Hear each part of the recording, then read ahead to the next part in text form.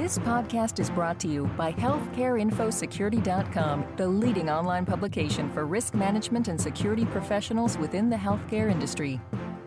This is Howard Anderson, Executive Editor at Information Security Media Group. Today we're talking to Linda Reisman, Director of Emergency Management at Memorial Sloan Kettering Cancer Center in Manhattan, about the organization's recent experiences with Hurricane Irene. Thanks for joining us today, Linda. Hi, how are you? Please describe your role as Director of Emergency Management and how you work with others on disaster recovery and business continuity issues. As Director of Emergency Management, I'm responsible for the hospital's overall emergency preparedness. I coordinate with our business continuity planning group here, and of course we are very heavily involved with our IT department and their disaster recovery processes.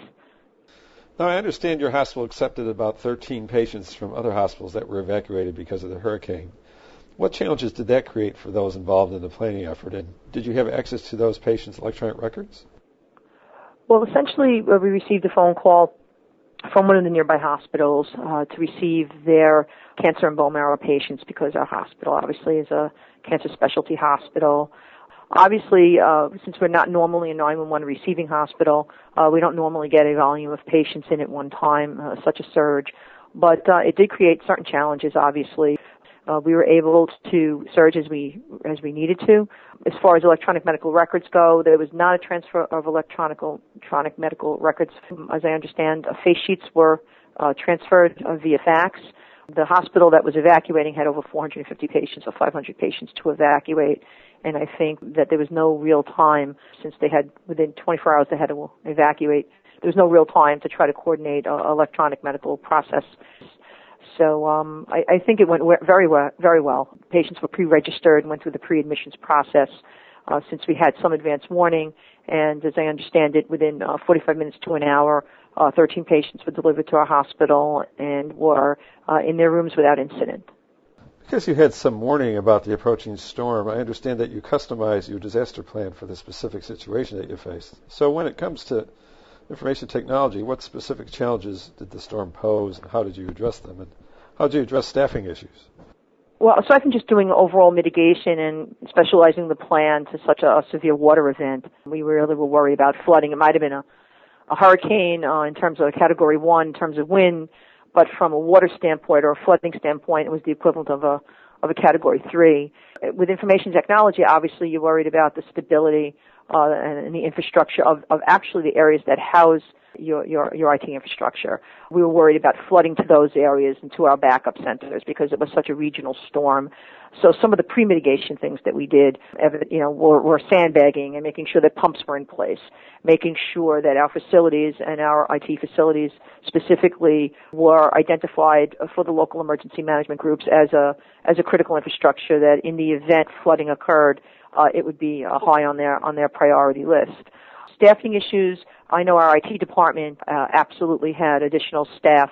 We actually developed the plan for them where folks could sleep and actually live there if they had to, and that includes bedding, food, extra water, emergency battery-operated lighting, large-scale lighting and things, so that we absolutely would be able to have some business continuity in those areas in the event power and other things were lost.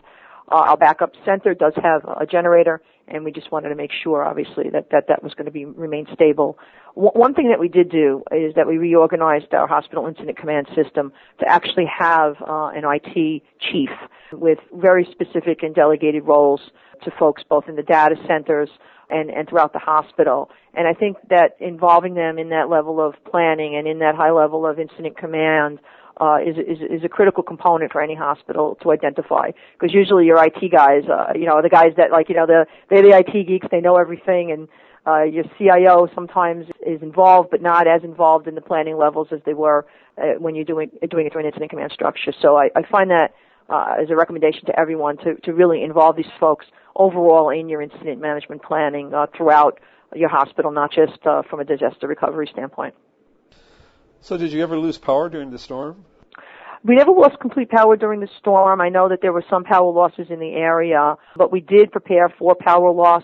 We anticipated losing phone, IT voiceover. We made sure that our what we call POTS lines, or plain old telephone lines, or emergency red phones were all operational. Our IT department went out, assessed areas for emergency power, making sure that critical IT components were within the vicinity of emergency power and could reach it.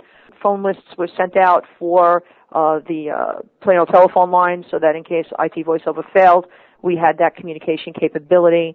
We did a lot of mitigation in terms of looking at where we might have to relocate certain areas, even our telecom areas. So we had pre-designated areas around the hospital where if we had to move our telephone operators because of flooding or power loss, that we were assured that we had areas both for pharmacy and for other critical areas of the hospital to relocate to. And IT did a pre-assessment of those areas and telecom to assure that we were able to transfer that equipment if necessary to another area of the hospital.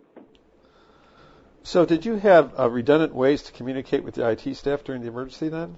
Yes, we did. Aside from having satellite phone capability, we have air cards, multiple cell phone providers, e-Notify system, which is an AMCOM-based type of a messaging system, Vocera, Nextel, and radios, our regular radio voice system, over UHF and VHF. And we made sure way back when that we had that capability. In addition to that, this is just like obviously a post-9/11 thing from our experiences in post-9/11 of losing communications.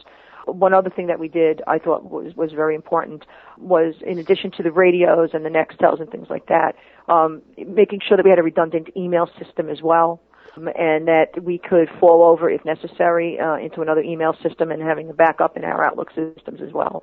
So the redundancies are over and over and over again, and that was just a great lesson learned from 9/11, that if a tower goes down, or especially in a wind and rain situation like this, you just don't know what's going to be up.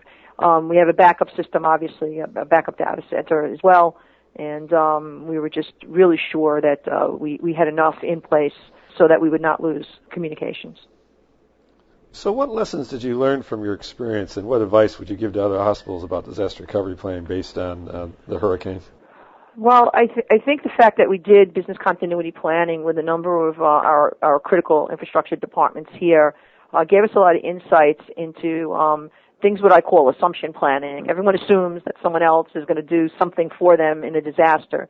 And when you start to drill down and really look at what people's strategies are, you realize that a lot of times that they're not valid, or that they just made certain assumptions that things would be taken care of for them. And I think in any type of business continuity or disaster recovery type planning from an IT perspective, you just want to make sure that the upstreams and downstreams of your impacts are taken into consideration in your planning, and that you drill down really, really deep to see if the strategies that other people are putting in place are indeed valid and the assumptions that they make are indeed valid. Overall, business continuity planning is very separate and distinct in one way from emergency planning in terms of the types of strategies and drill downs that we do, because it's not incident specific, it's really class specific. But yet we have to work very closely both with our DR people and our business continuity people, or else emergency management in and of itself won't work. You need to have a much broader perspective. Technology now is exponentially increased, obviously, throughout our industry. And to not take your IT folks and involve them at a level of emergency planning and business continuity overall is a grave mistake. And we learned that it's a collective process here at the hospital. It's never stopping. We always are constantly reevaluating. And one more thing is that when you do construction or relocate areas, you really, really need to do an assessment to make sure that your emergency power is there, that your electrical outlets are there, that your IT equipment is backed up with that capability. And a lot of times with the rapid construction that's going on, sometimes some of these things are overlooked. So those are my recommendations. And have you made any changes in your whole approach as a result of your experience?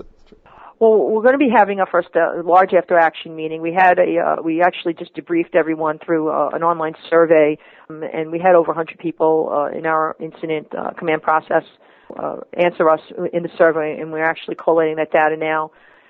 What you really have to do is listen to what folks say, because sometimes when you're a planner, you may look at things from one perspective, but you really need to go down to the folks that actually do this on a day-to-day basis and not discount their ideas, and to really listen really hard about what they think would be a better process. the more information that you have in planning, the better. If you think your theories are good, that's one thing, but you need to validate everything that you do.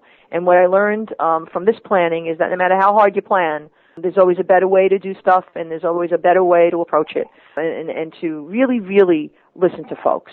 And I think we've done that all along, but I think this lesson taught us that what you think you have in place could always be improved, and there's always a challenge that will arise, so you have to really think about the what-ifs. A lot of people don't like to do that.